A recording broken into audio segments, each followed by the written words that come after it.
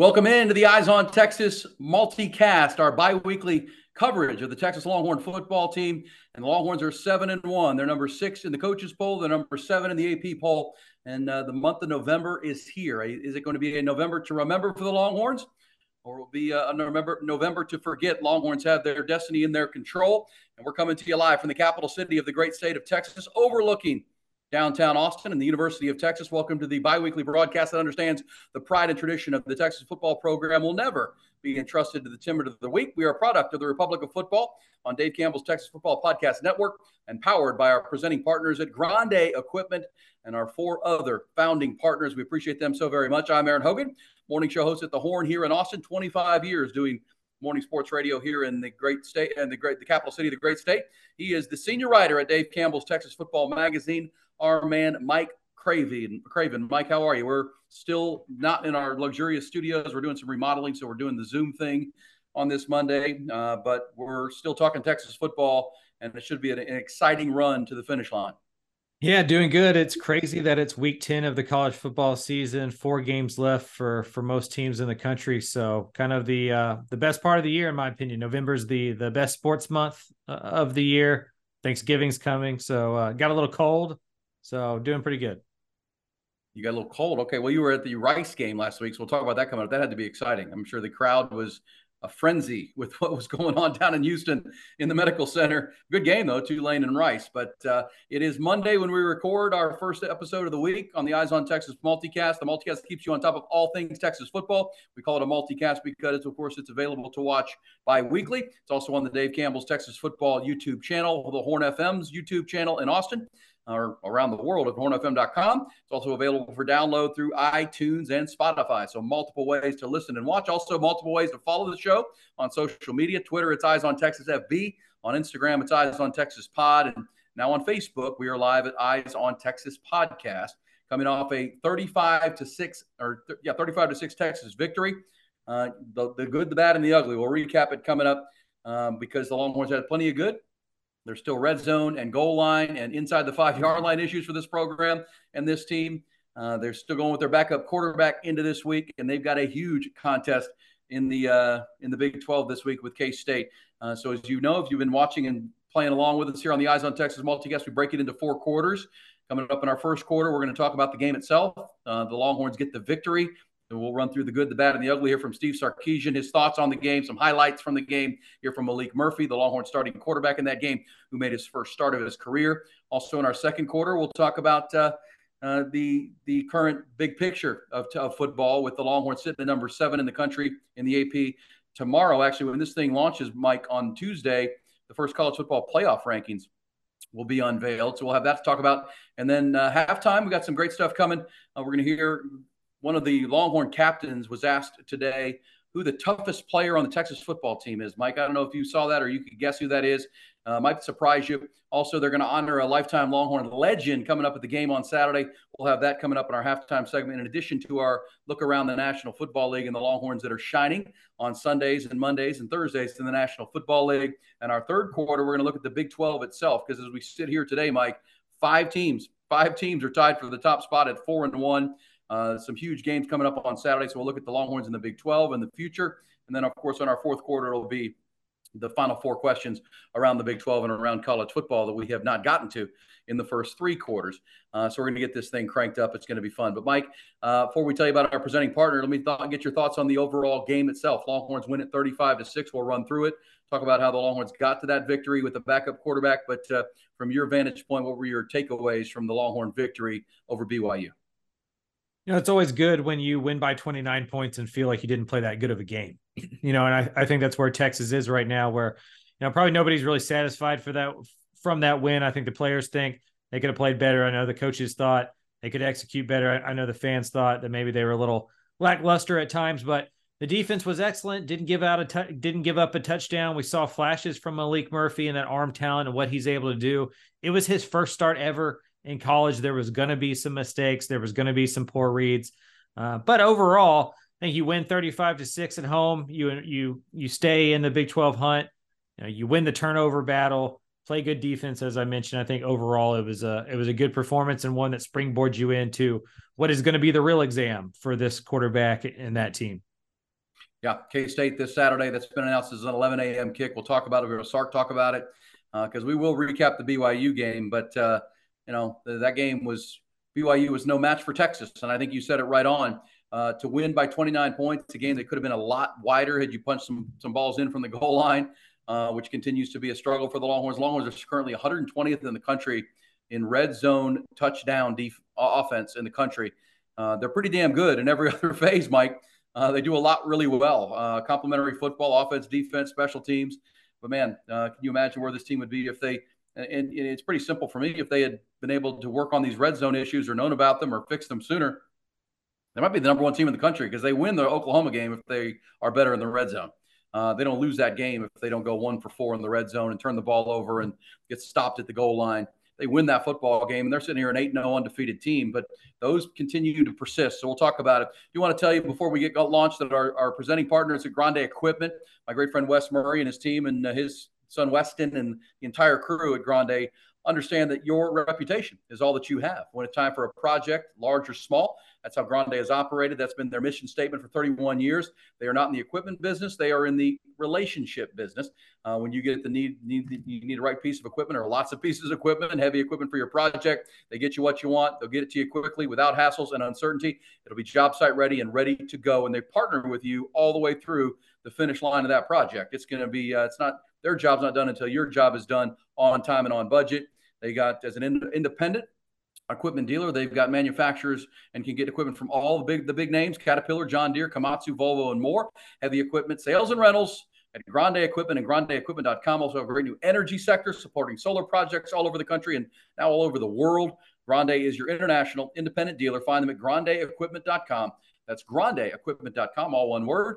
Remember, Grande doesn't overpromise, they over-deliver. All right, Mike Craven, let's get into this game. 35-6. We went a little bit of an overview. Can we see some of the highlights here? Nolan Hogan, our digital producer there with the it's cold outside in Austin. I'm sure it is all over most of our viewing area. Temperatures drop into the 40s. It's breezy, so the skull cap is going.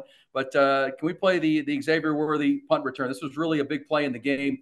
Mike, when you have a backup quarterback in the game, when the game starts, you don't know how it's going to go. But what you do know is all three phases have to step up and rally around a backup quarterback. And to see this kickoff, a punt return, we've been waiting for Xavier Worthy to break one. See if we can play this, Nolan. The punt return that put the Longhorns' first 7 points on the board, and it came, as you'll see in this highlight, as an untouched situation.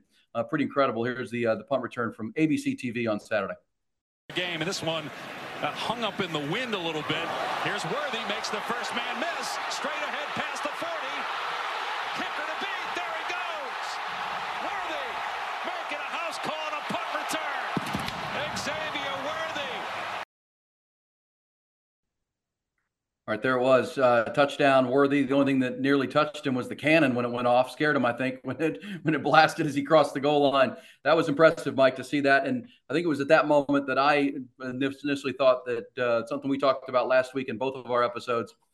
BYU is not very fast. They're not a very fast team foot speed wise, and it showed up in that one punt return. He didn't get touched on a punt return. The blocking was really good. We'll hear Sark talking about it coming up, but overall team speed was glaring on that play and really throughout the football game.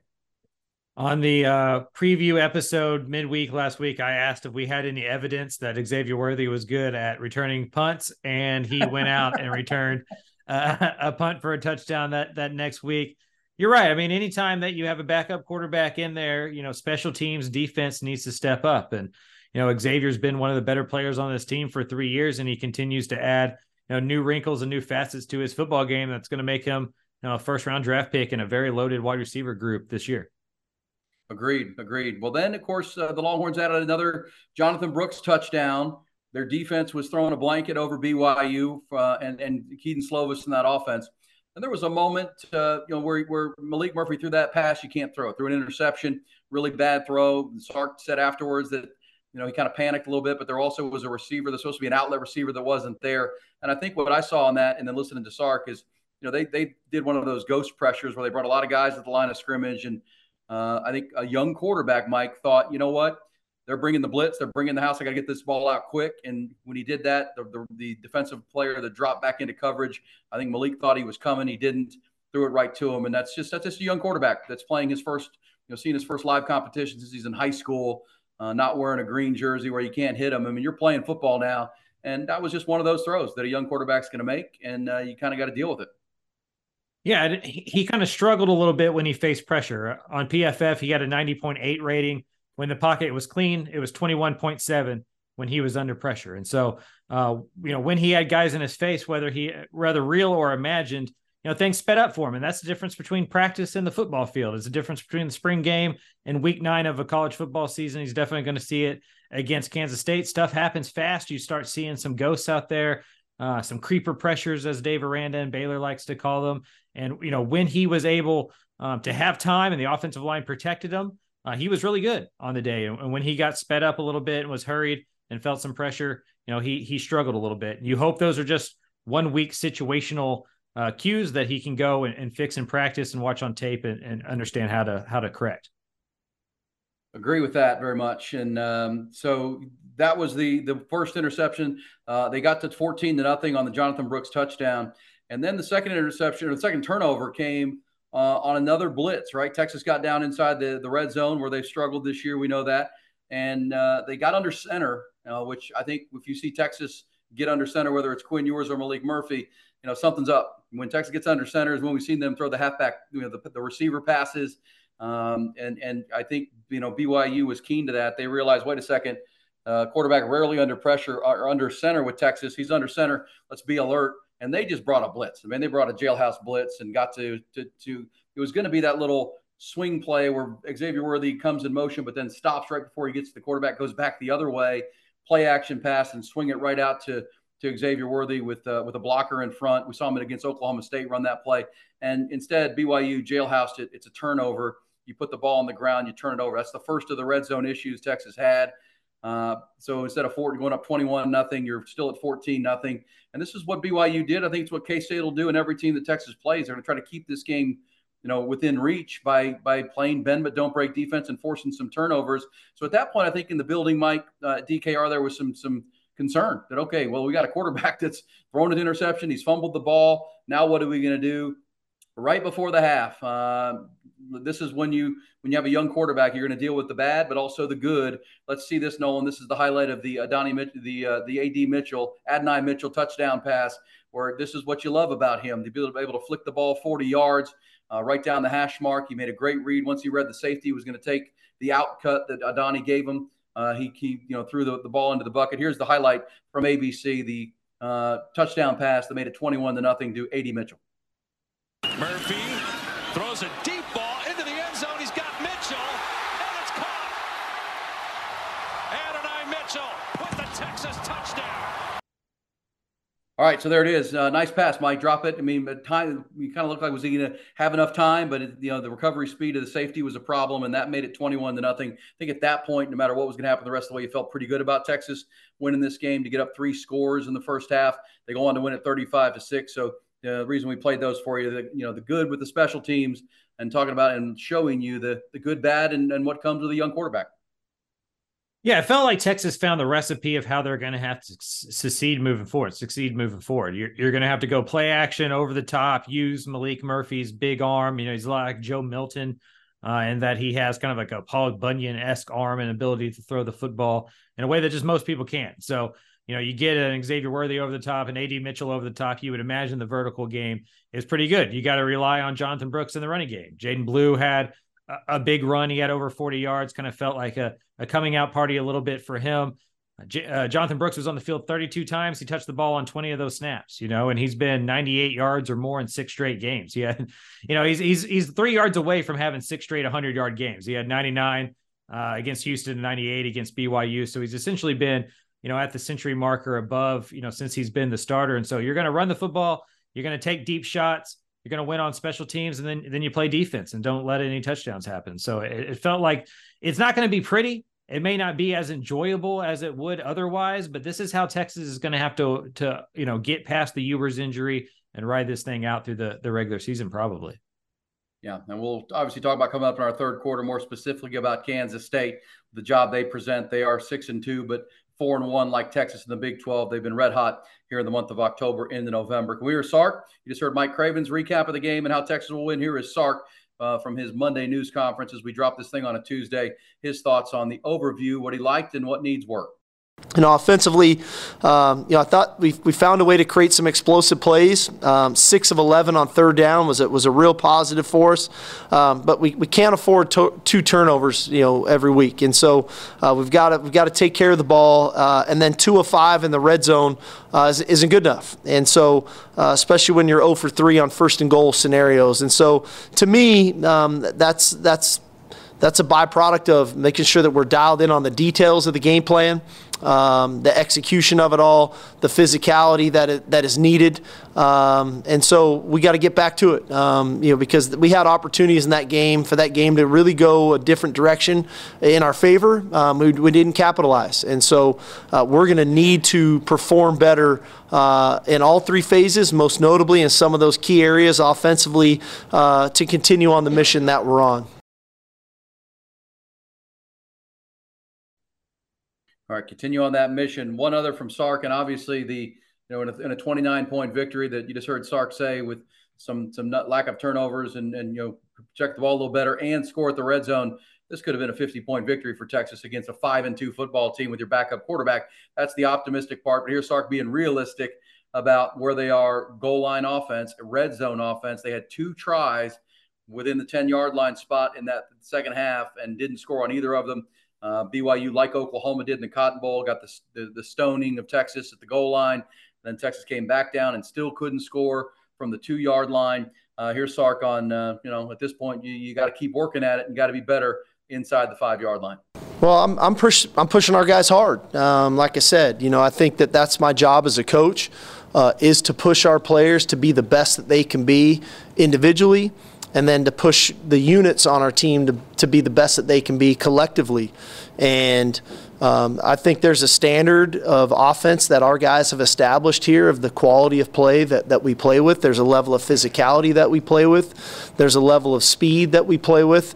And there's a level of intricacy to which we play with the shifts and the motions and those things. And so when we don't meet those expectations and when we don't play to that standard, okay, my job is A, to make sure that we're aware of that, and then B, how are we going to fix that? And sometimes you have to get their attention to do that. And so that was this morning, very candidly. I think I got their attention, and we need a really good week of practice. We need a hard-nosed week of practice. We need great preparation so that we can go out and play really good football against a really good team on Saturday. Red zone. Go ahead, Mike. I was going to say red zone offense comes down to a power running game and playmaking in the passing game. And right now, Texas's run game is really good, but you watch Jonathan Brooks, and it's not necessarily you hand him the ball and then he pounds straight into the offensive line and gets those tough yards.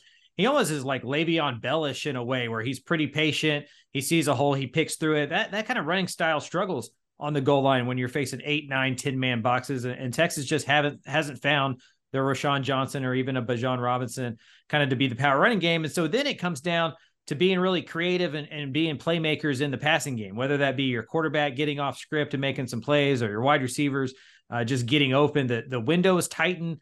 The time to get the ball out tightens. The decision-making has to be quicker. And we saw that even with Ewers in the game that Texas was struggling with a backup quarterback. It serves to reason that it's going to struggle even more. And I think the biggest point of that is you saw the play calling Sark was getting into to try to create points. Like, he knows it. They weren't just lining up and trying to go score. They were getting very innovative in some of those goal line goals because he's trying to scheme his way. He's trying to chalk his way into touchdowns because he doesn't feel like the power running game and then the playmaking and the passing game is up to par. He's trying to compensate for that with the scheme. Yeah, the first trip inside the 10, that was the fumble right in the first half. That was the jailhouse blitz for BYU. They were trying to get it to X-Man on a play action and long developing play as far as that goes, and BYU kind of bum rushed it, forced the turnover. Then in the second half, the 2, if you go back and document the plays, Mike, and it's interesting that you just said what you said on the heels of Sark, because Sark does sound like he's challenging the players. Like, the plays are there, guys. We've got to execute them better. He's not taking it on him. And I know we get a lot of texts on our show in the mornings, and I'm sure you hear about it, that it's predictable play calling. I would disagree with those people because what I saw was he was trying to get X-Man and fly motion on the first one. It turned into a fumble. Then they went to Red Cat. If you remember, the first time they got denied by BYU, they went to the Savion Red package on a 3rd and 1 from outside of the 10-yard line and got a first down. Then they went to it again.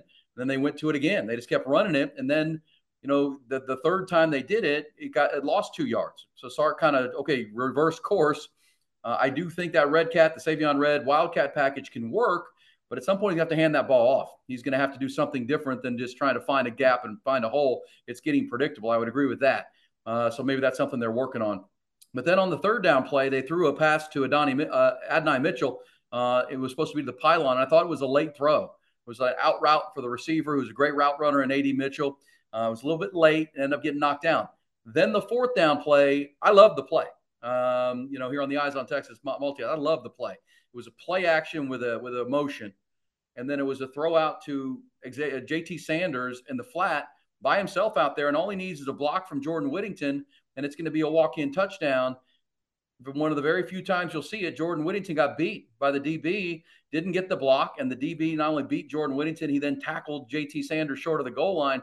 That's just a good defensive play. So there's kind of a mixed bag, Mike, that there's execution, which I'm sure is what Sark's talking about. There's some play calling stuff that maybe gets predictable. And there's also good defensive plays when the defense doesn't have to worry about the deep ball and can just pin their ears back, especially when you put Byron Murphy in there and go to those tight packages. The defense, they're just going to go wherever Byron Murphy is. That's going to be the hole. And he can only block one guy. Everybody else kind of comes off his hip pad and rolls into the hole. So it's a mixed bag. But in the end of the day, if you're 120th in red zone, high red zone scoring touchdowns, at some point, Mike, you just got to kick field goals, right? You just got to take your 3 points. And you get to these games here, whether it's on the road the next 2 weeks or this game with K-State, I'm fine with some field goals, the way your defense is playing. Yeah, with your defense playing as well as it is, that's a point taken. But I think all of this comes down to Texas not trusting their ability to just go get 3 yards in the run game. Yeah. They have to get creative. They have to go Savion Red. They have to go fly motion. They have to get JT Sanders in the flat off of different looks. Because they can't just line up and have their center guard just go mash people. And so Jake Majors isn't the biggest guy in the world. He's played really well. He's been an excellent center for Texas. He's overachieved his recruiting profile and has been a really good player for the Longhorns.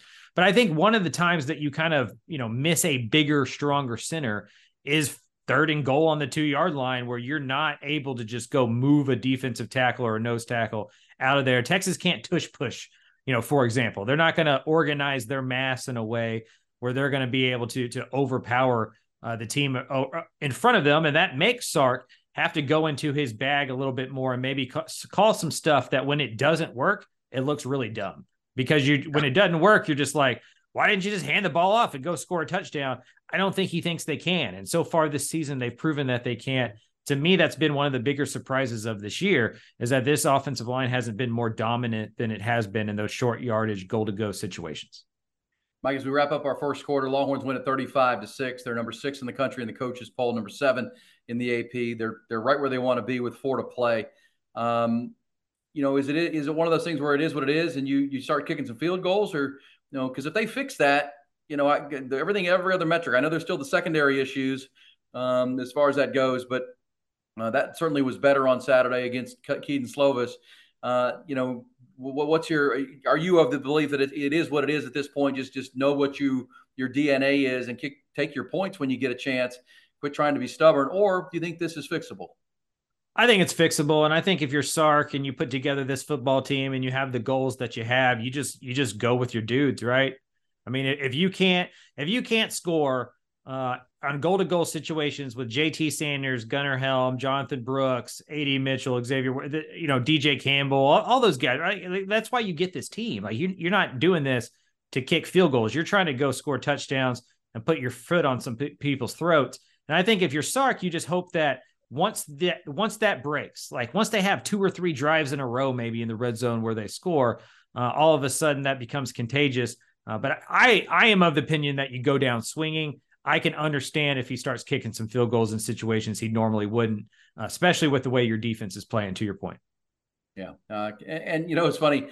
We have the cut. I don't know if you can find it in time, Nolan, but maybe we'll insert it here, but in our post edit. But Sark was asked today, do you use the book? Remember Tom Herman was famous for the binder, right? We go to the binder, we look at the book or whatever it says. And Sark Sark kind of snickered at that today and said, yeah, I know about the book, but the last time I checked, Jay Hartzell and Chris Del Conte didn't hire the book. They hired Steve Sarkisian to be their head coach. So there's still a lot of gut feel things that go on for him. I know Longhorn fans are getting frustrated with his gut at this point. He's getting frustrated with his team because they're really good. They're too talented. They got too many weapons to be this inefficient inside the 5-yard line. So I think they're all kind of looking at each other going, guys, what are we doing here? We got to be better. If they can, goals are still out there. But I will say this, and we'll talk about it more in our third quarter. We're talking K-State. If they don't beat K-State, I can sit here right now on this Monday record and comes out on Tuesday and say I would imagine the reason they lose it is that they didn't execute well in the red zone and either were stopped and had to kick field goals.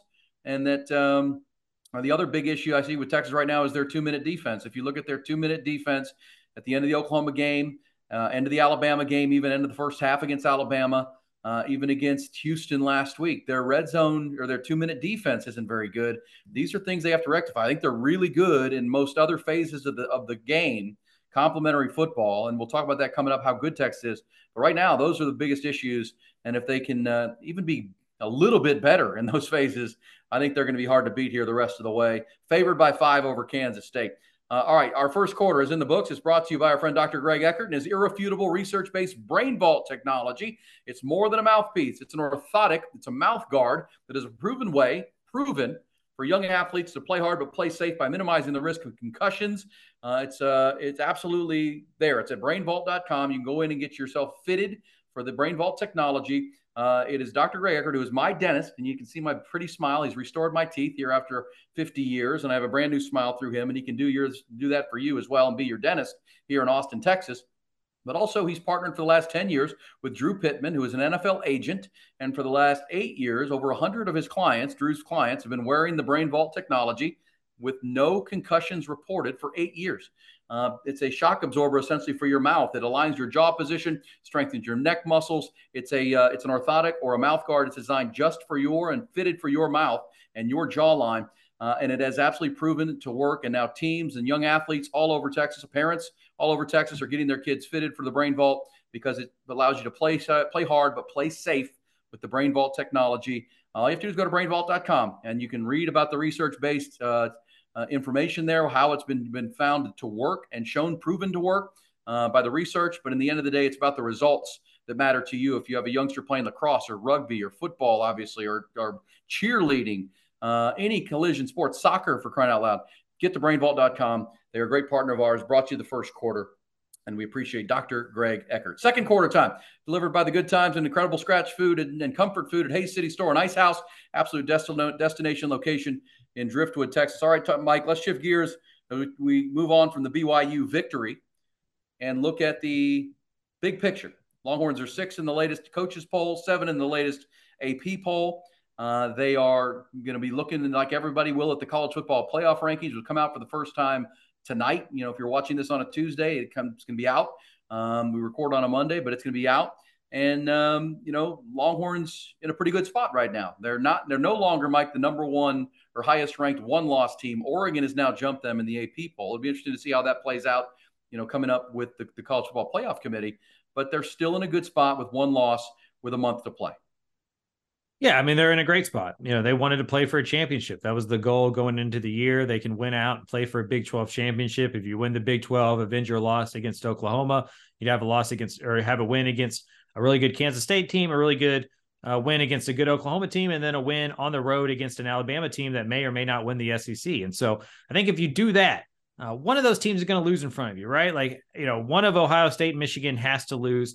And then I just think one of the Pac-12 teams or Florida State, one of those teams is going to lose. I think if you're Texas, you have to essentially believe that you're in control of your destiny. If you win out and you're 12-1 and you have that kind of logo on your helmet, Texas most likely is not getting left out of a college football playoff scenario unless there's 4 undefeated conference champions out there.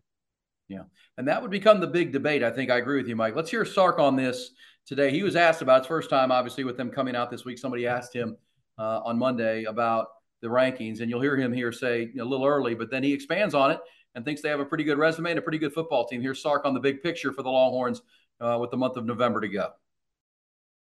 So I think we got a pretty good football team, and I think that we're a very versatile team. And I think the fact that we started our backup quarterback against a 5-2 team and won 35-6. And so we get another opportunity this weekend to play with our backup quarterback. And so, not every team out there has had to endure some of the things that we've had to. And if they had to play with their backup, how would they play? But I think it speaks to the type of team that we have. I'd argue we have the best win in the country right now. The fact that we go into Tuscaloosa, Alabama, and beat a team that was 52-1 in the previous 53 games of us going in there, and I hear so much about how tough the SEC is, but I haven't seen any of those teams go into Alabama and win either. So I feel pretty good about our team, and I think over time this whole thing will play itself out. So we got to focus on what we need to do Saturday and play our best football. All right, Mike, interesting comment there. Would you agree with Sark that they have the best win in the country, the win at Alabama? That's better than any team has as far as a road win and a quality win in 2023? I think it's up there. I mean, Washington's against Oregon could be put in that style as well. I don't know if the Alabama team that Texas beat is the Alabama team that's playing right now. The Longhorns got them at the right time of the year, it looks like. I mean, we were all ready to write the Crimson Tide off, right? Like Nick Saban losing his fastball, all that kind of stuff. And now they're maybe a Georgia win in the SEC championship away from maybe getting a rematch against Texas if both teams win out. And so I think for Texas, Sark's exactly right at the end there. They have an argument against anybody in the country if it's a one-loss situation where there's not 4 undefeated conference championships or champions. So if you're Texas, you go make a statement on Saturday, you beat Kansas State, you control what you can control and win out. I think the chips fall where you want them to fall if you're a Texas fan. I agree. Now there is, and again, the puzzle begins tomorrow, right? And usually when it comes out for the first time, or tonight if you're watching this on a Tuesday, it's the borders. It's really just the initial thought of what's happened. And I do think the committee, whether we can agree or disagree with the final decisions every year, does a pretty good job of letting it play out and rewarding it. Like what comes out this week is the level of accomplishment to this point, right? It doesn't mean it can't flip around. It's what you've done to now. And that's going to change between now and the end of November. We know that. So, I expect to see, Georgia #1 based on #1 in the AP poll for like 30 straight weeks now. And their impressive win over Florida. I expect to see Michigan too. They've got a scandal they're dealing with right now coming off their bye week. I expect to see Ohio State and Florida State probably 3-4. That's just my guess. I would be so disappointed. I would be so disappointed. If Georgia is 1, I'm going to throw a fit. And who should it be in your mind? I think it should be Washington. Okay. I think it should be Ohio State. Like they have wins against real caliber opponents. Georgia's best win is Kentucky. And I know it's impossible to wipe. I know that like the Men in Black kind of you put the buzzer in front of somebody's face. Like it's impossible to wipe away what Georgia's done. But if Georgia goes undefeated and wins the SEC, they're going to end up in the top 4. I would have Georgia at 5. I'd have it Ohio State, Washington, Florida State.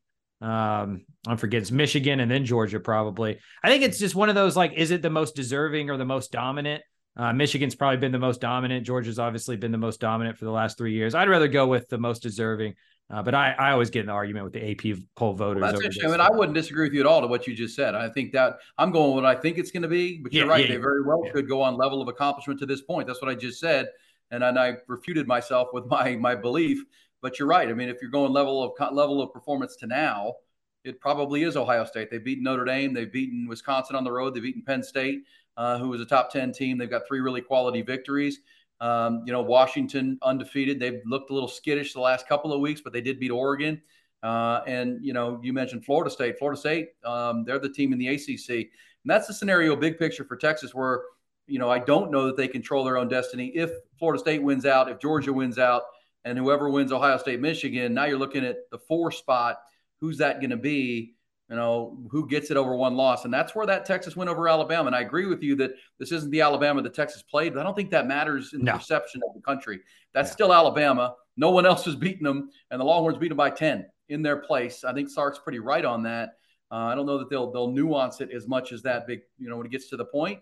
And so, the Washington win was at home against Oregon, and then they've kind of scuffled. That's the good part of this debate. But you're right. All you can do if you're Sark is keep winning and winning your games. And this week becomes very, very difficult. Let's hear Sark in our second quarter, brought to you by Hayes City Store and Ice House, talking about, the one thing he said today that was pretty clear. And I will say this, having covered the Sark news conference today, Mike, he was he was intense today. Sometimes Sark's in a joke, chippy mood, fun mood. He'll take some shots. I just felt like he was really, focused and intense today. Like we're here to November. He's still pissed off about the red zone. He likes where his team is. He knows he's dealing with a backup quarterback, but I think he likes where they are, and he just needs them to take that. Can they take that next leap? Here's Sark with the question about room to grow. Room to grow, because the one thing he said today is what he's excited about is they're 7-1. They're right where they want to be with 4 to play, tied with 4 other teams in the Big 12. And they still haven't played their best football, in his opinion. He still think there's a ceiling that they have not reached. Here's Sark on still getting better into the month of November. Defensively, I think we're 3rd in the country on 3rd down right now. I think we're top 10, if not top 5 in red zone defense. And so, all right, where can we improve? How do we eliminate some of the explosive pass plays that we've been giving up down the field? I think offensively, we've kind of rectified where we were at early in the year where we weren't great on 3rd down. I think we've improved there. I think we are playing efficient offensive football between the 20s. But we got to finish these drives, and I said to you guys Saturday, I would be lying if I didn't say I wasn't frustrated, because that changes the whole complexion of a game. When the score starts to go a certain way, now you're starting to make a team one-dimensional. Now you can rush the passer different defensively. So when I've referenced complementary football, it's all those phases adding up together. How can the offense help the defense play their style in which they want to do? How can the defense help the offense, creating turnovers, giving them a short field? How can the offense then in turn help the defense again, turn those turnovers into points, and not turning the ball over and giving them a short field? So it all ties together. But again, as coaches, I don't want to say you're never satisfied, but man, we try to chase perfection every day. And when it's not perfect, my job as a coach is to try to help them, show them a path and an avenue of where and how close they are to perfection and how we're going to try to get there. All right, still room to grow, Mike, and in a good spot. And that's, I thought what I was encouraged by Sark today. I think he's kind of pushing the gas here with his team. He's really challenging them. You heard him say earlier, I push these guys every day, these coaches every day. We're close. We're close. We just got to kick that door in, as old Bum Phillips would say, and start finishing these drives and not be our own worst enemy in some of these games and let some teams hang around. And he knows this week is the test. Like, he knows he needs the best from this team, that if they turn the ball over, if they don't convert in the red zone, that Kansas State is the team left that can really punish them. They can play their B game and beat TCU. They can play their B game and play Texas Tech. They cannot play their B game and beat Kansas State. Like, they're going to have to play Alabama, Oklahoma style of football against this Wildcat team. He knows it. He's pushing those right buttons. I think Sark is the most enjoyable coach to listen to at Texas in a long time. The way he talks about football, his demeanor about it, his straightforwardness about it. I enjoy his press conferences on a weekly basis and kind of what he talks about and the introspection and the honesty he provides on a Monday or Tuesday. I don't disagree. And I think you said it right. That's great analysis right there. He understands how important this game is, how close they are, but this could derail the whole thing. Because once you lost to Oklahoma, you can't afford another toe stub, obviously, especially at home. In the Oklahoma game, you lost the game because of turnovers. You lost the game because of red zone, lack of red zone production, period. And your 2-minute defense wasn't good, but it wouldn't have been there if you had executed in the red zone better. And I think he understands that. And he's just so frustrated that it's still not rectified and it's still not fixed. And BYU was able to stone them a couple of times. All right, that's our second quarter, delivered by the incredible Scratch Food and Amazing Times at Hayes City Store and Ice House. Great place, even as it cools off. They've got the ice house outside and inside where you can get away from the cold temperatures if they're there. And the ice house, they drop down the partitions, and it's very nice out there, heaters and whatnot. Great food. It's really about the experience every time, watching sports, big parties. We were out there a couple weeks ago, and there were 6 picnic tables of people celebrating something. I'm not even sure, graduation or an anniversary or something, birthday. That's what Hayes City Store is all about. They're right there in Driftwood, Texas. between Wimberley and Kyle, just outside of Driftwood and Dripping Springs. Great people, ready to serve you. Travis and Tamara Tyndall, they have, when the night music and the weather's great, like it's going to be this weekend, getting out watching Texas, live music on their stage 6 nights a week on the picnic tables under the canopy of oak trees. It's a little bit of everything at Hayes City Store and Ice House, famous for their scratch Texas comfort food, wood-fired pizzas, house-ground burgers, chicken fried steak to die for, truck stop enchiladas, full bar, great margaritas, 53 beers on tap. It's everything at Hayes City Store and Ice House. A destination of location if there ever was one. Make it your destination soon. If you do, you'll be back again and again to Hayes City Store and Ice House. All right, time for halftime. We'll get to that third quarter. And as Mike just alluded to, it's going to be a drill down on K-State. This team, the Big 12, where it stands. It's good stuff right now in the month of November. But halftime brought to you by our buddy Richard Strever and his team at One Source Gas of Central Texas. We'll tell you about them coming up. But a little bit different halftime. First, Nolan Hogan, our digital producer. Do we have some? I know Bijan Robinson scored his first rushing touchdown of his career in an Atlanta loss to Tennessee on Sunday. But give us the rundown of Longhorn players shining in the National Football League, as happens every Sunday. This week, the list is a little bit longer than usual. We got Brendan Schooler with his usual 2 solo tackles. Nice. Andrew Beck had himself a rushing touchdown this week as well to join Bijan with their first rushing touchdowns of the season. Remember, Andrew had the Andrew had the kick return for touchdown too, so he's got 2 this year, which is incredible. And yeah, that hurt my fantasy team. I have Damian Pierce, and they handed it to the fullback, up the middle, and didn't give it to my back. But either way, happy for Andrew Beck to get the touchdown for the Texans against Carolina. For Miami, Deshaun Elliott versus New England this week, 6 tackles, 4 solo, and a pass breakup. We mentioned Bijan Robinson versus Tennessee this week, 11 carries, 62 yards, and a touchdown. Jordan Hicks continues his solid season, 8 tackles, 4 solo versus Green Bay, playing for Minnesota. Quandre Diggs had 9 tackles, and 5 of them were solo versus the Cleveland Browns in their win. Justin Tucker versus Arizona was 1 for 2 on field goals with a long of a 48.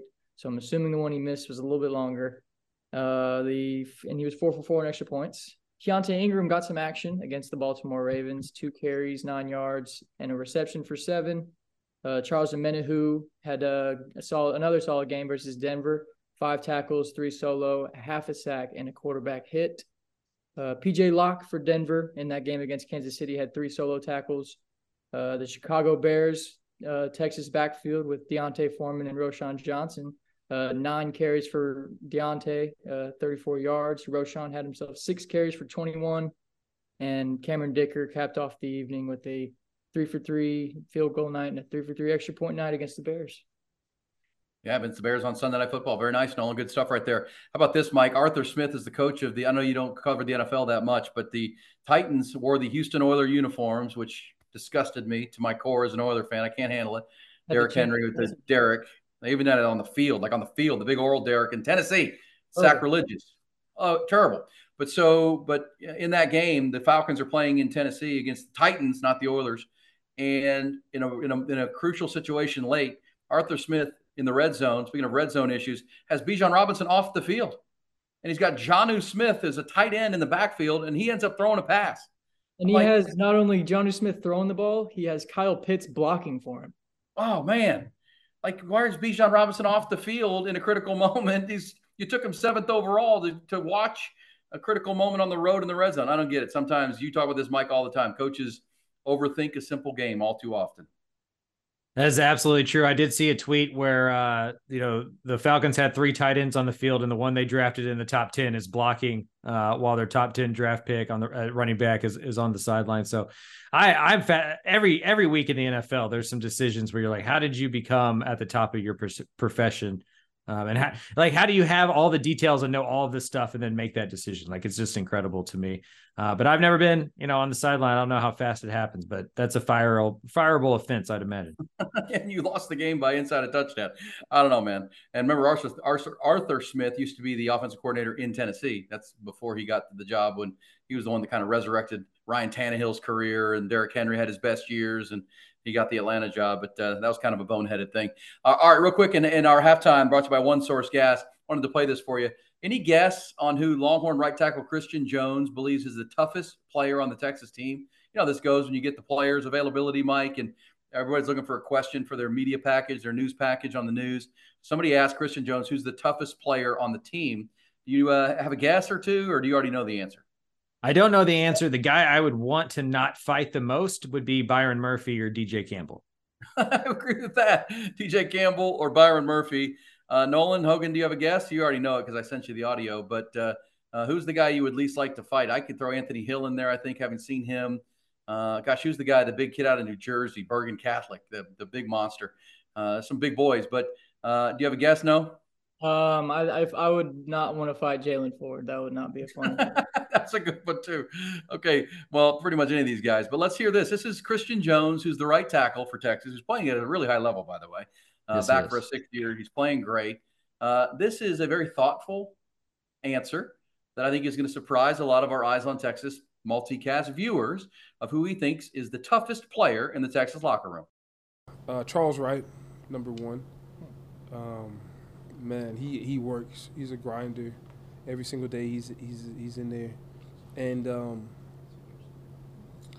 it's easy to like work hard when you're the star guy, when you're like the number one guy, you know, and everyone's like patting you on your back and like you're getting the positive and negative like reinforcements, you know. But you really see what someone's made of when they come to work every single day and they do it for the love and the passion of it, and they know their role and they do their job to their best extent.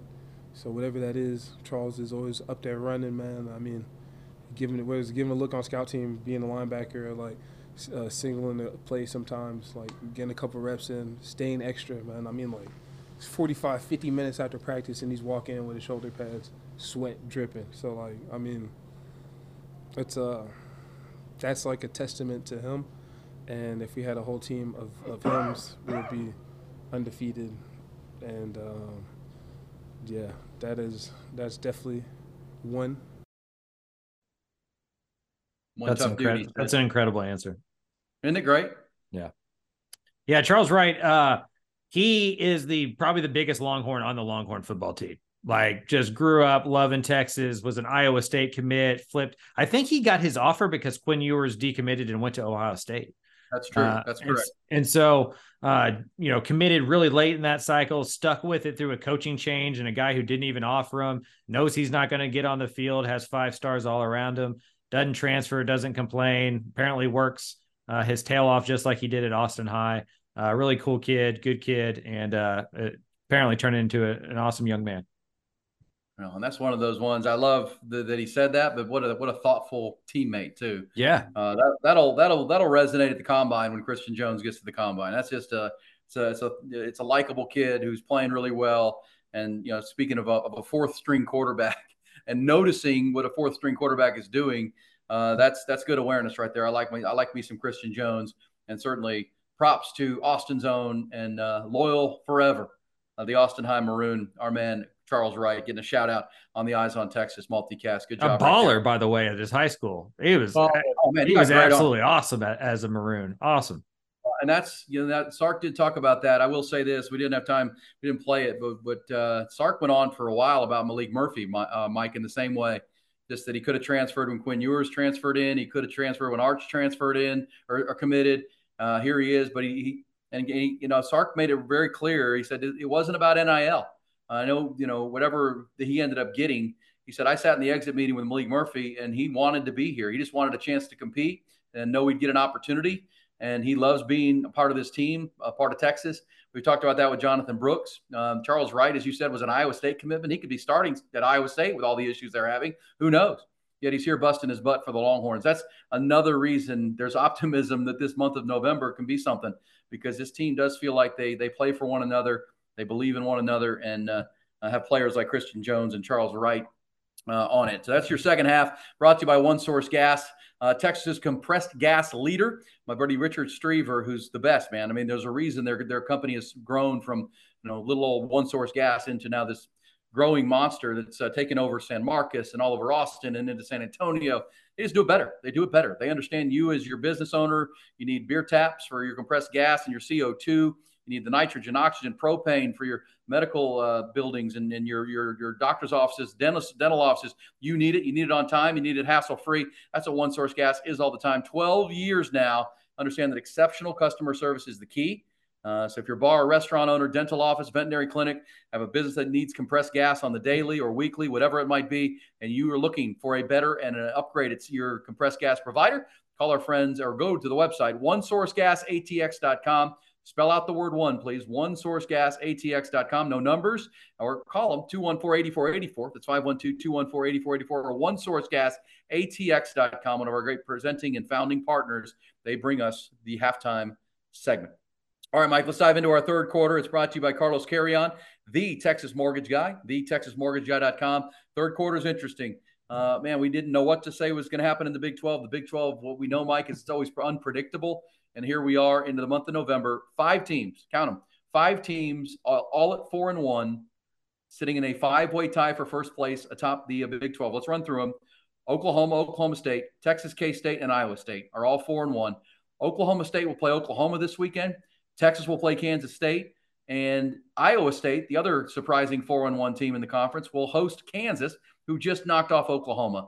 Not much more the Big 12 and Brett Yormark could ask for after a pretty miserable September for the conference. Looks like November is going to be a lot of fun. Yeah, I don't know how many of those teams that you listed are great, but they're definitely pesky and could put a wrench in this plan. I mean, a week or two ago, we thought this was Oklahoma, Texas, and no one else, and Kansas State has really risen to the top. I give these guys a lot of grief, but Mike Gundy and Matt Campbell have coached their tail off this year. Both of those teams are overachieving, playing really well. Ollie Gordon's a stud at Oklahoma State and running back. Maybe he'll get into the portal and somebody can go get that dude since Oklahoma State doesn't do it. Fort Worth, right? Yeah, South Grand Prairie. That because Oklahoma State doesn't do NIL, so I'd imagine somebody's able to come in there and scoop that kid up in the portal if they want to. Maybe he'll be a Colorado Buffalo next year or something like that. But yeah, I mean, this thing's going to go to the end. I still believe it's going to be Oklahoma versus Texas in the Big 12 championship game. But you're right about Brett Yormark celebrating. This thing looked done and dusted, and now all of a sudden it's a lot of fun and something that everybody's got to watch. And there's stakes involved because there's 2 college football playoff contenders in the Big 12, and just one more loss kind of ends that for maybe both teams, honestly. Yeah, they can knock each other off here on the way to the finish line. Well, coming up in our final 4 quarters, final 4 stories in our fourth quarter, I want to talk to you about the final Bedlam game. Maybe ever, Mike. Maybe ever. We don't know. We'll talk about that coming up. It looks to me like something's up with Dylan Gabriel. I'm not sure. And that loss to Kansas on Saturday, I'll talk to you about that. And your thought, Ollie Gordon is almost 300 yards rushing in each of the last 3 games for Oklahoma State. And they're, coming back from the dead of September when they just looked awful. Remember, Oklahoma State lost to South Alabama like 30-3 or something. I mean, they got trounced at home by South Alabama out of the Sun Belt. So this thing was not trending in a good direction, but they beat K-State, and now here they are winning games. And Ollie Gordon, the running back, is playing right there with Jonathan Brooks, is the best back in the Big 12 right now. But let's talk about Texas and Kansas State because it is now the focus. We'll certainly do our drill down and super preview coming up in our second episode of the week on Thursday. That'll come out on Friday morning or Friday afternoon. Let's hear Sark initial thoughts on the Big 12 first. Let's hear Sark talking about the conference. And is he surprised that after what we saw in September that here it is this competitive with a month to play? The start of the year, a couple of teams in our league lost some games that maybe people didn't think they were going to lose and whatnot. And some other teams won some games in other conferences. Well, all of a sudden now, as the league is starting to bear itself out, we're starting to find out that I think our league is probably a little stronger than people gave it credit for in early September. And there's a lot of teams playing really good football. And maybe some of these other leagues aren't quite as strong as people were giving them credit for at the start of the year. And so I think that's why it's important to watch the entire body of work throughout a season. But our league is tough. I've said it all along. We've got really good coaches in this league. They get their teams to play hard and tough. They're very good schematically. They're great game planners, and you've got to be on your toes, week in and week out as a coach in this league. But you also got to make sure that your team is ready to play because, as we're finding out, there's a lot of teams that have an opportunity to compete for a conference championship in November, and that doesn't surprise me. They're really good teams in our league. Mike, what stands out to me there is the coaching. I mean, that's one thing, right? I mean, they don't recruit like the SEC does. We know that. But Chris Kleiman's a really good coach. Mike Gundy's, maybe a Hall of Fame coach one day, even though he's unorthodox and kind of weird sometimes. But he can really coach football. And, what we're seeing is the signs of well-coached teams who just keep improving their teams and making the adjustments. And Matt Campbell would get a tip of the cap with that too at Iowa State. Just really good coaches in this conference. Yeah, they punch above their weight. They have to be really good pound for pound coaches. I think defensively, they don't have the 5-star defensive linemen and the all speed, secondary guys. So they have to schematically figure out a way to stop offenses. And the Big 12's been kind of a breeding ground of modern offenses, modern defenses for a long time, going back to the air raid, to Gary Patterson's 4-2-5, to Matt Campbell's 3-3-5 kind of flyover defense that it's been coined as. And so, I think that's one of my favorite parts about the Big 12 is it's not a reactionary league. It's a pioneering league that has coaches that are willing to take chances because they're trying to go get that bigger and bigger job, right, in a lot of different cases. And so you're able to kind of just do some stuff and experiment and not have the pressure of going 11-1 every single year. And so to me, Texas fans get upset with me when I kind of make fun of Longhorn fans for how they treat the Big 12 and talk about the Big 12. But I think it's a great conference. It's a fun conference. And while it may not be the most talented conference in the world, it's always been, pretty even and pretty fun to watch on a week-to-week basis. I agree with you. That's well said. Pioneering is a great way to put it.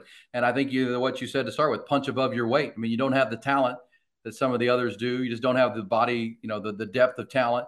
So you got to coach around it. And you got to, it's like what we talk about with Sark with his secondary. Okay, the problem or your red zone.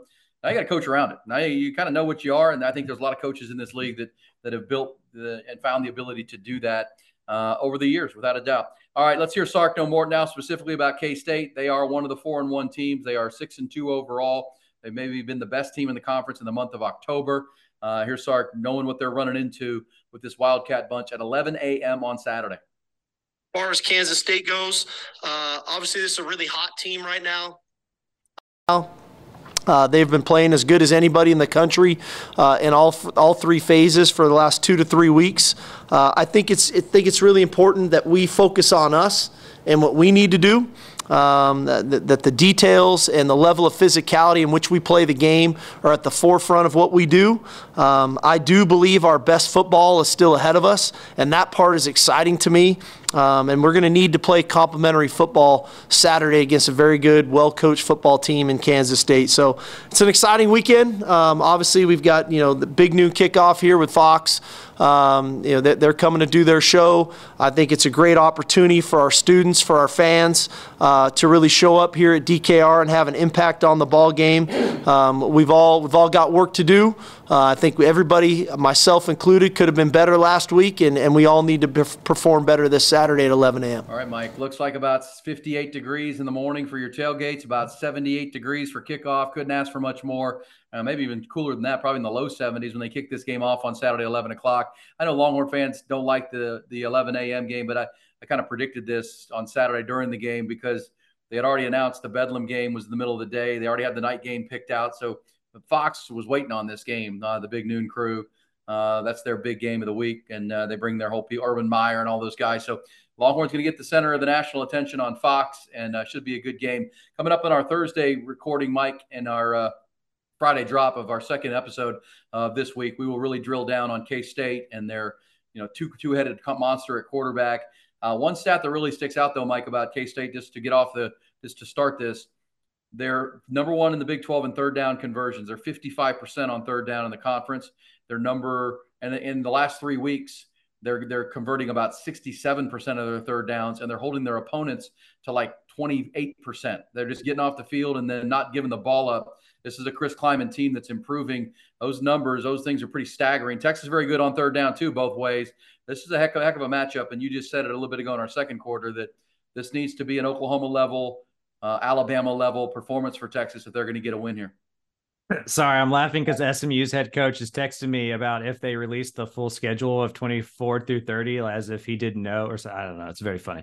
It's funny. Coaches are such in their bubble that they have no idea what's happening around them. SMU is joining the ACC, and they announced the opponent schedules from 24 to 30, and the SMU head coach only thought it was from 24 and is learning this as we're recording this podcast. That's hilarious to me. So funny. Kansas State has outscored their last opponents 82-3. They just beat a team that was within, a couple of yards of tying the game and sending it to overtime, in a Houston team against Texas. They beat them 41-0 and shut them out for like the first time this century or something like that. Like Kansas State is a bunch of monsters, and they pull you into fights. They take you into quicksand, and they challenge you in a way that Texas historically hasn't been all that great, right? Like the knock on the Texas team is that they're finesse and that they're superstars and that, it's that whole like 3-star culture, 5-star talent type deal. Texas lately has been really good against Kansas State. They're going to have to beat a version of the Wildcats that is going to show us a lot about the toughness and physicality of this Longhorn football team. Well said. Well said. And I do know that the Longhorns have won 8 of the last 10, and Sark's never lost to Chris Kleiman, even with a bad team year one. Tom Herman kind of turned the tide of that K-State rivalry because, just be more physical. You have to be. You can't be finesse and beat that team. You got to be physical. But this is maybe Chris Kleiman's best team at this point after winning the Big 12 a year ago, kind of out of nowhere. A lot of those guys are back, and they're getting their sea legs after, remember, they lost to Missouri on a field goal, 60-yard field goal at the gun at Missouri, and they lost on a Friday night in a weird game at Stillwater. Longhorn fans know what playing at Stillwater at night is all about. So those are their 2 losses. And as you said, the month of October, they've been dominant. So this is a hell of a ball game. Longhorn's a 5-point favorite. I think this is a 1-score kind of game, maybe even a end of game kind of game for the Longhorns. That's why the red zone and all the critical things we've talked about are so important. All right, coming up Thursday, be looking forward on Friday. We're going to record our deep dive on K-State and the Longhorn matchup. We'll hear more from Sark on the 2-headed monster at quarterback. Avery Johnson's a true freshman who has joined Will Howard. So they've got 2 guys they use at QB. Third down, they're great. Defense, Chris Kleiman, championship coach. So looking forward to that. But that's going to wrap up our third quarter here. Brought to you by our friend Carlos Carrion, the Texas Mortgage Guy. Find him online. Where would you find him? At thetexasmortgageguy.com. Don't forget the at the beginning of that. Send you to the wrong place. He is born and raised in Austinite, diehard Longhorn fan. And he's been doing the mortgage game thing for, 10 years now, almost a decade. And he's not here to just provide you with a quote like anybody could do. Gosh, a computer can do that, algorithm. He's your guide to help you solve problems and strategize important decisions in your life, like a refi of your house or buying a home for the first time, selling a home, a rental property. I mean, he is the best in all of this. And all you got to do is talk to him. And go to thetexasmortgageguy.com. It's also on social media, Facebook. Just search Carlos Carrion, Carreon, or on Twitter at Carlos Carrion 36, the number 36, Carlos Carrion with 2 R's. He is thetexasmortgageguy.com. And as I say, when you're in the market for this, you want someone that you can talk football with, talk some Longhorns, talk Austin. He's lifelong, great dude. And just makes sense to work with him. He watches the EOT religiously, so he'll be able to talk to you about everything we're talking about. You're going to love Carlos Carrion, the TexasMortgageGuy.com. All right, let's drop into our fourth quarter. It's brought to you by Dr. Greg Eckert, of course, and my brand new smile, courtesy of Dr. Eckert and his team there in North Central Austin. Mike, final 4 quarters, what stands out to you right now in college football? I'm going to say go lead off and just say for the Oklahoma State game for the final time. I can't wait to watch this game. There's a rivalry, and then there's this one. It kind of reminds you of Texas and Texas A&M back, 10, 11 years ago. This could be the last one. Then there's animosity both ways. It's an in-state rivalry. Mike Gundy played quarterback at Oak State. Oklahoma has dominated the rivalry. They won 15 of the last 18. But, man, that Stillwater scene for this final bedlam is going to be something to see on Saturday. I can't believe it's not the last game of the regular season for these two, near Thanksgiving. It feels like that should have been a tradition. We've talked about this a few times on this show. Like I am somebody who enjoys the traditions and the rivalry and the prestige and the regionalism of this sport. And we're losing it. It's becoming more of a national sport, a money-making sport, a TV executive sport. And to me, I don't think it's overall a net good. I think there are some good things about it, but I think overall it is a net negative. I don't want to live in a world where college football doesn't have Oklahoma versus Oklahoma State or Washington versus Washington State or Texas versus Texas A&M or any of those games, right? And so to me, it's just kind of a sad kind of swan song, but, I hope the good guys win. And by that, I mean Oklahoma State, to get that last one, because it's not the Cowboys that aren't going to play this game moving forward. It's going to be the Sooners because they don't need the money. Both sides have said we don't have any interest. There's hard feelings, obviously. There's years and years and years of tradition. I know we've talked about that with Texas playing TCU and Texas Tech and Baylor for the last time here as conference members this year. It's tough. It really is. I mean, I I'm a pragmatist, so I understand it. But I'm with you. I don't like it. I don't have a good answer for it, and it's just it's unfortunate, but it's the way of college football right now. Mike, what stands out for you as far as our final four questions, things around college football that we haven't touched on here on our hour or so of the EOT on a Monday?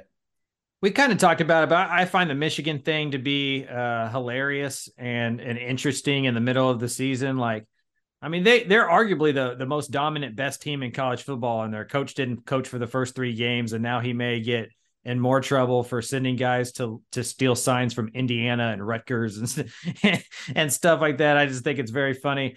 Yeah, I just think, I think what's always interesting about the college football year is in the early part of October, we're like, man, there's 14 teams that can win a national championship. How are we possibly going to whittle it down? This is why we need a 12-team playoff. We don't know who the best teams are.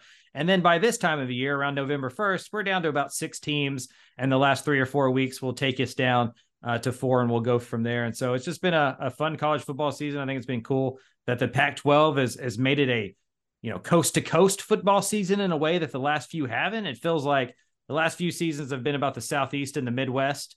And this year with Texas playing well, Oklahoma playing well again, the West Coast being back on it, it feels like a real kind of, 50-state situation now. I would agree. As for the Michigan thing, I'll be interested because, I mean, I think the Big Ten dodged a bullet that Michigan wasn't playing this weekend, right? He had their bye week. I think that was important for them that they didn't have to play a game and have Jim Harbaugh have a press conference. Because I think the thing that came out late last week that really opened my eyes with the reports that they were giving, signs maybe to Clemson teams at South Carolina, who was playing Clemson and LSU Clemson and Tennessee at the end of last year. Maybe that was something that this Connor Stallions was a part of too, to help maybe derail those teams to the college football playoff. Who knows? I mean, that's what the investigation's about. I just feel like the Big Ten has to have a statement here because, again, I think 2 things have to happen for Michigan. They need some protection here because they go on to win this whole thing, and it's going to be tainted.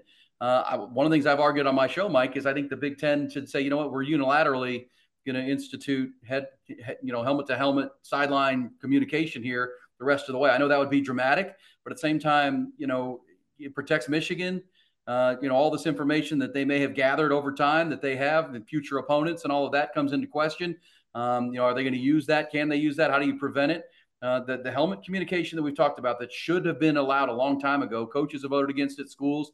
I think the Big Ten has to get out in front of this thing because whatever it is, I don't know how big it is. Is it an anthill or is it a mountain? But at the same time, this is the team that can win the national championship.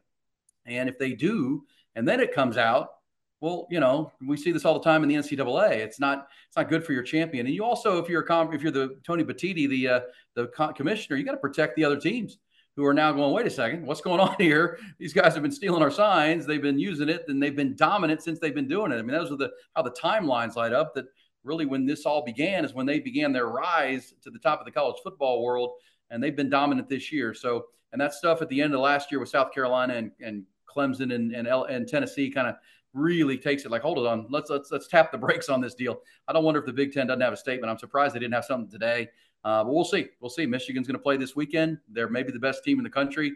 To me, as a Houston Astros fan, it's almost like they uncovered the trash can gate during the year.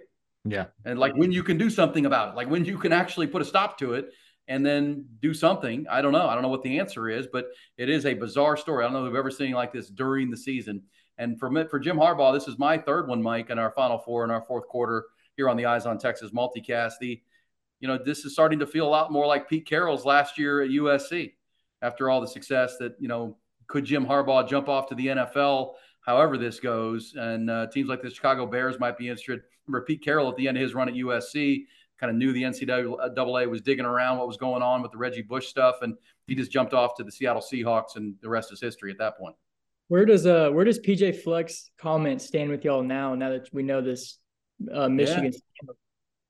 Well, I think all that needs to be looked into. I mean, their numbers are gaudy, and it is impressive how great they've been, and it does feel like that something's up. And at the same time, as Mike said, and a lot of coaches have said, just having the sign or knowing doesn't matter. But what I think stands out, Mike, and you can correct me from your reading of all of this, the guy was going to games, recording the entire game, and then going back home and being able to watch it and decode it. And then during the game against that opponent, he was on the sidelines, talking to coordinators and helping them decode what was happening in real time, checking to the right play, checking out of bad plays. To me, that's something the NCAA, the Big Ten, has to take very, very seriously. Yeah, it's an interesting deal, right? It's like a Goodwill Hunting situation. Anytime I think college football is the best sport in the world because like randomly in the middle of the season, there's a story about manifestos. It's like, Yeah. what are we doing here? I think to me, the most interesting part of this story has been that half the coaches I talk to say it's a huge deal and can change the outcome of games and shouldn't be a lot. And a lot of other coaches are just like, yeah, dude, it happens. Like, get good at it. Like, like if you're better at it than other people, then that's an advantage. Just like any other, if you're good at trick plays or whatever. And so I had TCU coaches tell me that they thought something was up with Michigan, that, it's just like, there's going to be 3 or 4 times a game where you call the perfect defense for an offensive play, but like 12 times, like, like how often can you get it that right? And so I do know some coaches like the PJ Fleck thing. I know some coaches were suspicious. And so to me, what's been really interesting as somebody who didn't play football at that level and hasn't coached at that level is how guys at the college level, at head coaches in college, assistant coaches in college, can disagree so much on the value of knowing the other signs, because it does come into like, yeah, I can know what the offense is running, but I got to let my players know that they're running it. Then they have to go execute it and make the tackle and still stop it. And so I'd imagine when it's a coin flip football game, it can be a huge difference. Maybe if you're Indiana, it doesn't make any difference at all. Yeah, you don't have the horses to do it, right? You're just not as good. But yeah, that's what I'll say. The Clemson and South Carolina stuff, along with Tennessee, that stands out. And then what you said about TCU, that they were aware of it and they had a month to prepare for it before that national semifinal game, and they won the ball game. And they had dummy signs and they had planned for it. But week to week in college football, you just don't have time for that. You don't have time to be changing your signs all the time with young people. And that's why, again, it reminds me of baseball, Mike, in that baseball was very slow to react with steroids, and kind of everybody knew it was going on. And, we would have debates about how much it helped. You still got to hit the baseball or whatnot, but you knew it helped. I mean, you saw home runs flying out of parks and stuff. And baseball was slow to react. Baseball was slow to react to the technology scandals that led to the Astros situation that was going on. And NCAA, we know what they are. They're slow to react. They're behind the times on this with the communication. So we got guys holding up poster boards with supermodels and whatnot, instead of just being able to talk to your quarterback from the sidelines. And we'll see where that goes. We have to follow it, but or even just have a wristband. Like, yeah, it's easier to get plays in high school. Like Lake Travis has an easier time getting plays in than Michigan. That's absurd. Like, it's just dumb. Yeah. And they're $1 billion business. Like, just put the damn things in their helmet. Yeah, it's dumb. Just like in the 80s and 90s in baseball, they weren't even testing for steroids, yet it was illegal. That's dumb. I mean, that's pretty obvious. That's not very smart. And, we're doing that with college football right now, a multi-billion-dollar industry, and Michigan's at the center of that whole conversation. So obviously we'll follow that. The one thing that did come out, Wall Street Journal today did report that Michigan pulled a new contract off the table, rescinded a contract that they had made to Jim Harbaugh that would have made him the highest paid coach in the Big Ten and one of the highest paid coaches in the country pending this investigation. So that's now rescinded. So at least Michigan's paying attention to that. They don't want to get locked into something and have to be on the hook for something super long term with Jim Harbaugh, depending on what happens here with this NCAA investigation. Fascinating story. And Mike, to wrap up our fourth quarter, just a phenomenal weekend of college football. There's great games across it, and obviously the Big 12, taking big time center stage with, the Longhorns and K-State. 4-1 teams playing this weekend. Bedlam in Texas and K-State, plus Iowa State's playing a rising Kansas team that just upset Oklahoma. I wanted to mention on the Oklahoma State thing, one thing I will mention to you, last thing we'll do, is in the loss to Kansas, if you weren't paying attention, before their 2-minute drive to try to go beat Kansas, Dylan Gabriel had thrown the ball 12 times. And they had run the ball 45 or 50 times against Kansas. And I understand maybe that was a strategy. And then I watched Dylan Gabriel on that 2-minute drive, or 1-minute drive. He doesn't look right, Mike. He doesn't look like he's got the zip on his ball that he did when we saw him in the Cotton Bowl against Texas, where he was razor sharp and was laser focused. There's something up when you're playing a team on the road and you're struggling, but you're running the ball. Like 5-1 with an offense that's built around a quarterback. We know their running game and their running backs are not the engine of that offense.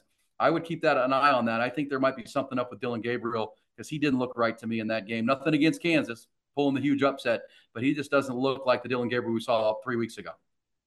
Yeah, I mean, that's not a Jeff Levy called offense either, right? Like that doesn't seem like what he would do with his full horses and everybody being healthy. Definitely one to watch because, I mean, as Texas learned, when Dylan Gabriel is playing at a really high level, Oklahoma is one of the best teams in the country. If he's not, I think Oklahoma is a pretty average Big 12 team. Well said. Well said, as usual. By Mike Craven, the senior writer at Dave Campbell's Texas Football. I'm Aaron Hogan, and that is it for another episode of the Eyes on Texas multicast. Our eyes on fully affixed on all things Texas football. Looking forward to one of the games of the year. Looking forward to the Alabama game when it happened, and then the aftermath, the Oklahoma game, and now here comes another huge game, ranked matchup. Kansas State at number 25, Texas at number 6 or 7, depending on the poll you're looking at. I want to thank our digital producer, Nolan Hogan, our executive producer, Griffin Hogan, for their great work again. Thanks again to our founding partners, Carlos Carrion, thetexasmortgageguy.com, Hayes City Store, Nice House in Driftwood, Texas. Also, One Source Gas of Central Texas. Dr. Greg Eckert and his Brain Vault technology at MouthGuard that allows you to play hard but play safe. And, of course, we are powered by our presenting sponsor at Grande Equipment. That's Grande Equipment, locally owned, independent, but worldwide equipment company that's been serving your heavy equipment needs since 2004. Online at grandeequipment.com. Mike, where are you traveling to this week? I know we'll do another episode coming up on Thursday into Friday that'll come out ahead of the weekend and ahead of the big game on Saturday morning. But where will you be going this week? My colleague Carter Yates will be in Austin for the Texas-Kansas State game. I was saying that first so people don't kill me for what they're about to hear. I will be in North Texas for UTSA versus North Texas. This may shock a lot of people listening to this podcast. Probably don't watch a lot of G5 football. That is the best rivalry at the G5 level in the state of Texas. Those two schools, for whatever reason, absolutely hate each other. I went to UTSA. We hate North Texas. I have to pretend to like North Texas because I'm an unbiased journalist. And on Saturday, I will pretend to do that in Denton, America. Go Mean Green. Go Mean Green. Yeah. We were up there just a couple of weeks ago for my daughter. She goes to school there. She's going to graduate in December with her undergrad. So, yeah, man. I know you're UTSA. She's Mean Green. I'm looking forward to that. You're a road runner. But good stuff. Nolan, awesome. Great job as always with the sound bites and the highlights. Griffin will edit it and get this thing out just as soon as he can tomorrow. It is the multicast that keeps you on top of all things Texas football. Available to watch weekly on Dave Campbell's Texas Football and the Horn Austin YouTube channels. Also available for download through iTunes and Spotify, wherever you find your podcasts. Mike, appreciate it, my friend. Great stuff. We'll talk again on Thursday and drop a new one on Friday. Yes, sir. Talk to you then. Welcome, brother.